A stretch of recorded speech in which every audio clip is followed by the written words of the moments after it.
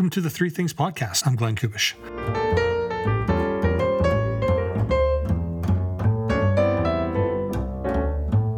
This is where I try to remember three things from my little life that made me happy or grateful, then try to write them down, then try to say them out loud. This week, number 1, sardines. This year for Christmas, our eldest son, Alex, is getting sardines. I found them with the other candy at the checkout till at the Italian Center on 170th Street. They're milk chocolate sardines. Do you think Alex will like his sardines? Oh, yeah, they're cool. They're cute. Before he died, my grandfather, for whom Alex is named, put down an account of his life in 10 pages of handwritten blue ink. The story starts in October 1914 in a village in the partition territory of Eastern Europe. My grandfather recalls how, as a 6.5-year-old boy, he overheard the men talking as their ordinary lives were being pulverized by the machinery of war. He writes, "We were ordered by government to prepare to leave our homes, bake bread and other food, be ready when order comes to go. Men talking between themselves, what to do, leave and go, but where? Born here, grown up. That is our home." This is a terrifying scene.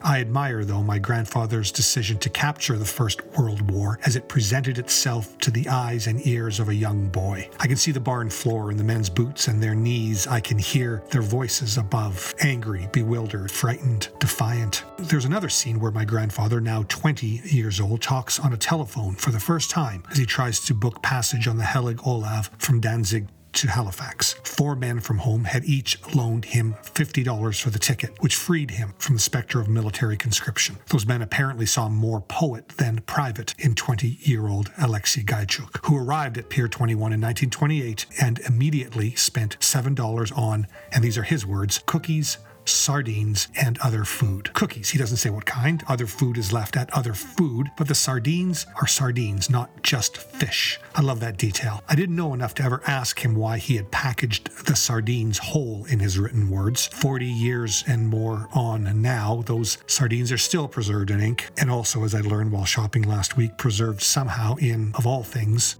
chocolate. Number 2, ribs. Describing a fall off a bicycle as a wipeout has never really worked for me.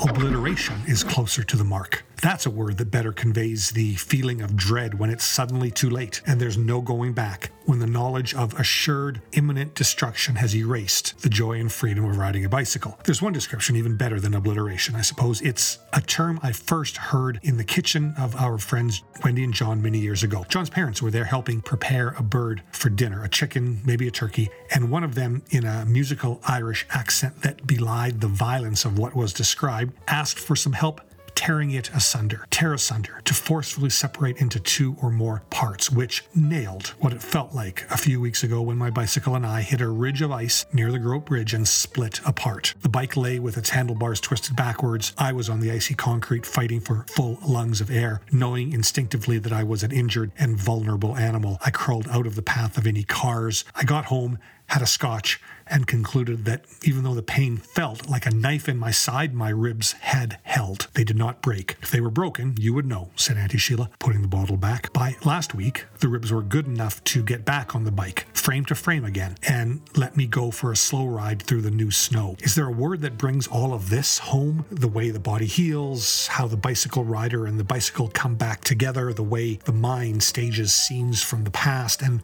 the way that turkey in the kitchen in Highlands is in words remembered, which is the word that collects it all. Remembered.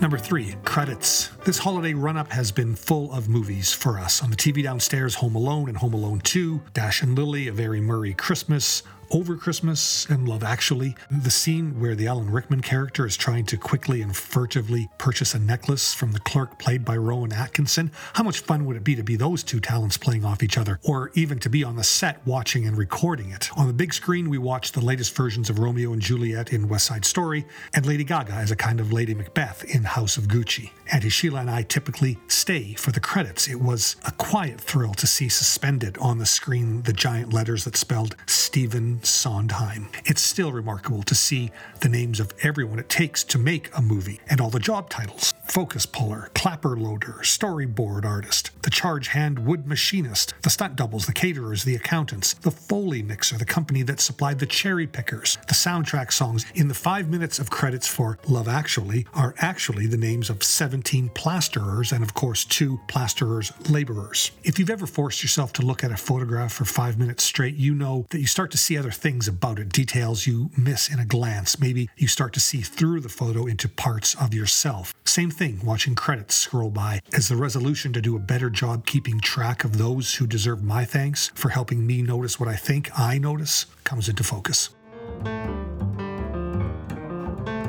Happy holidays, Merry Christmas, peace to all. Auntie Sheila is right. Cracking chestnuts open sounds like a crackling fire.